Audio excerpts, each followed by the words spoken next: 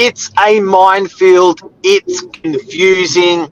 Outgoings, utilities for tenants, for landlords, who pays what, commercial, residential. Stay tuned.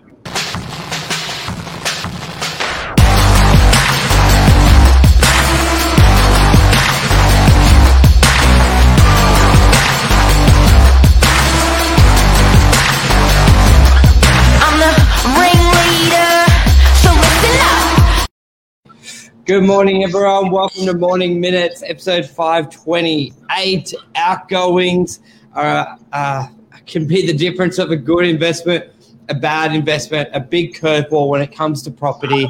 Mark and myself will go through what are outgoings, sometimes confused with utilities quite often, and also who should be paying for them, and how you can reduce outgoings, or what are some other good outgoings you should add on, which may sound crazy, but something like landlord insurance is an outgoing but very vital. Depreciation schedule, added outgoing but very vital. Mark, let's go. Let's run through it.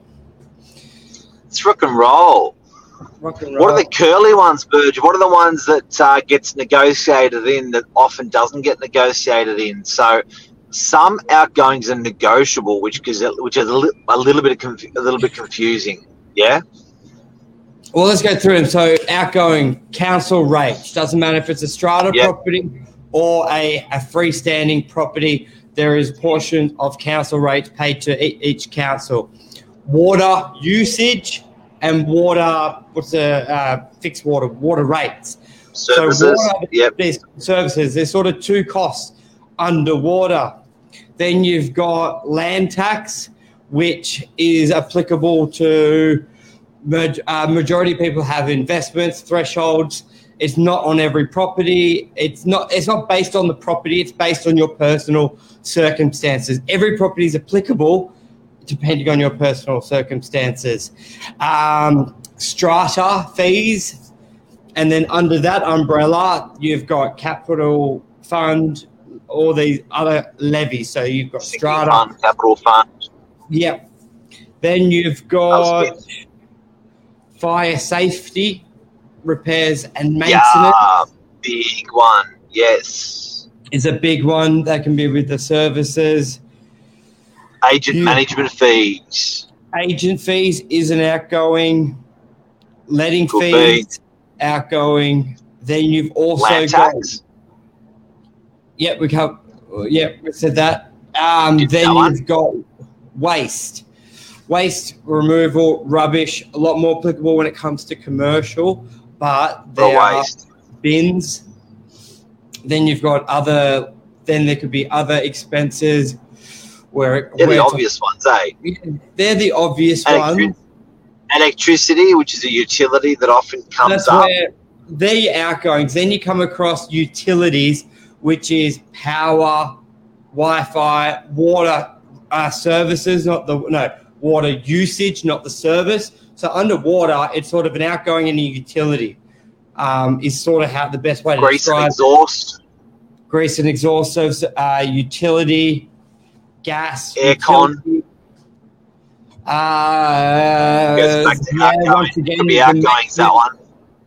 More goes under power, but your maintenance of it may be under outgoing for the servicing of a landlord. So I think there's a lot of tenants and a lot of owners just put it all under one umbrella. But when it comes to residential, it's not as important as commercial to separate them, because a lot of the time you can negotiate a lease where the tenant is paying majority of those costs. So, Mark, in residential, what is a tenant paying for? Okay, first of all, it's different for a house and different for a unit. For a house, a tenant will pay only for water usage, providing there's it's been certified by a plumber for water saver devices.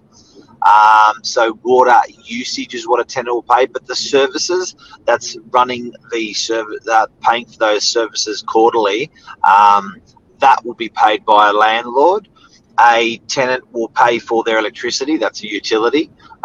providing that they've got it is a standalone property and metered separately. So sometimes there's houses at granny flats that have together and there's a problem. Then there's tenants generally paying for their gas, their gas usage. The tenants paying for their internet normally, and tenants paying for the air conditioning. Would be under not paying for the air conditioning, and also the air conditioning, if the breaks, that would be repaired by the landlord on a residential. They're not paying for management fees. They're not paying for GST. They're not paying for land tax. So there's not a lot a tenant has to pay in residential for the landlord. Yeah, and so residential is pretty simple. And that's what, then you come to commercial, and that's a lot of the appeal. Strata. Yep. Residential, different. Yeah, very different. So then you come over. Yeah, so strata resi, generally you won't be paying water usage. So with strata, you've basically only until probably 2015 that in stratas they started installing usage meters for water for individual units. So believe it or not, often your hot water system was shared with the body corporate, and often your usage was shared with the body corporate. It was under the communal. So downstairs they have a big boiler or two big boilers, and it didn't matter whether you had lots of showers or no shower, you wouldn't pay any more or less as a tenant. So that's a big saving for strata, for a unit, definitely for residential. But you still pay your so no usage, no council. That's it. Yeah, so like a landlord's ledger will be like rent in, a lot of money out. There's a lot of sort of back and forth. With commercial, It's done two ways. You have a net lease or a gross lease, where there's really, when you negotiate, there's really two figures. What's the asking rent and what's the portion of outgoings? And it can come across going, or the rent's $200 a square meter, outgoings is $50 a square meter, and then utilities, whatever you use. And that can be, it's sort of always factored in, but it isn't always publicly factored in. I find a lot of your smaller commercial will try and keep it like a residential format, where it's a gross lease, where a lot of people are just used to, what's my rent each week, and that's it. The only big difference is paying GST, but a lot will already know because they've already got a business. But they try, they're also owned more by your typical mum and dad investor, so they're used to paying everything, and sometimes they don't actually realize they can be pushing this on. I see it quite often if your typical first-time commercial buyer may have a residential agent they've had for their rental properties, and they just keep it that way. That's a rent, and they bear the brunt of all the outgoings. And sometimes when they're comparing comparables, they don't realize outgoings could be on top. So they see that $600 a week, but that could be $600 a week plus outs, and they're going, well, we're doing $600 a week, including outs, which could really bring it to $450 a week. So people need to be aware of what you can ask. I am seeing a bigger trend that you negotiate it separately, rent $450, outgoings $150, but at the end we make it a gross lease, because owners, at the end of the day, if the tenant is responsible, for example, to pay strata and they don't pay, strata don't care. It's the tenant's responsibility. It's a black mark against the owner's ledger. It's a black mark against the owner. The owner can't just say, hey, it's my tenant's responsibility. My responsibility, I'll chase him. Strata's like, no, it's your responsibility. You're the owner. So a lot of owners actually like to be paying the strata up front and chase the tenant, because a big difference is what owners don't always understand is outgoings is like rent when it comes to late fees, which you don't really have in residential, and termination. A lot of owners don't realise if the tenant doesn't pay the strata, the eviction process is just like if they didn't pay the week's rent. So it's okay to structure it, you pay up front, because you've got the ability to go after a tenant with the same as not paying rent. That's probably your big difference there. But some owners want to keep it that the tenants pay everything and they just get the one figure and there's nothing else to worry about. David, good morning. Luke. It's why I like being a tenant. Hello, guys. So, Burge, so land tax on a commercial property, can a tenant, that can be negotiated into a tenant's lease? Yep. What else? Everything. It's So agents, even the agent's management fee of 5%, 6%, 7% that a landlord would normally pay, that can also be charged onto a tenant if negotiated. Electricity is a no-brainer. Exhaust, grease and exhaust. Often if there's a share one, that's where it gets a bit complicated, but then they'll just do 1/3 or half or something, only if it's used. Correct. Like if an owner's got a building with 10 tenants and there's one grease trap, they'll just divide it up between the people who use it. Once again, the owner may pay it up front and then the agent will split it. And there's a common one if you see a net lease, especially in the smaller scale, like there's outgoings that a tenant's more willing to pay visually. Like they're okay to see rent plus paying strata or rent plus paying outgoings. But if you have a rent plus agent fees, it's a bit like, why would I be paying for your agent? A lot of the high-level tenants, the Nationals, Woolworths, Coles, service stations, even childcares, they're sort of used to just paying all the outgoings and they ask for the breakdown rather than an owner will factor it in and it would just be sort of lumped in there where the Nationals get a full breakdown. And guys and girls, if you ever hear the words net, or even triple net, whenever you hear of that, that often alludes to what we're talking about, outgoings, which is what today. So often the triple net is the tenant's pretty much just paying for bloody anything and everything, and just net it's a bit of a share arrangement. All right, so we talked about grease traps, we talked about management fees, land tax, paid by a commercial tenant. That's pretty common, isn't it? Actually, yes, and a big one is maintenance. The difference between residential, your lights go out, all the carpet, a lot of the burden is on the owner to repair everything and anything, even if it's been sort of damaged, because a lot of times the tenants can claim wear and tear. But with commercial, it's very normal for any maintenance, no matter how small or how big, will be pushed onto the tenant, except in the extreme example, basically except the roof and the structure.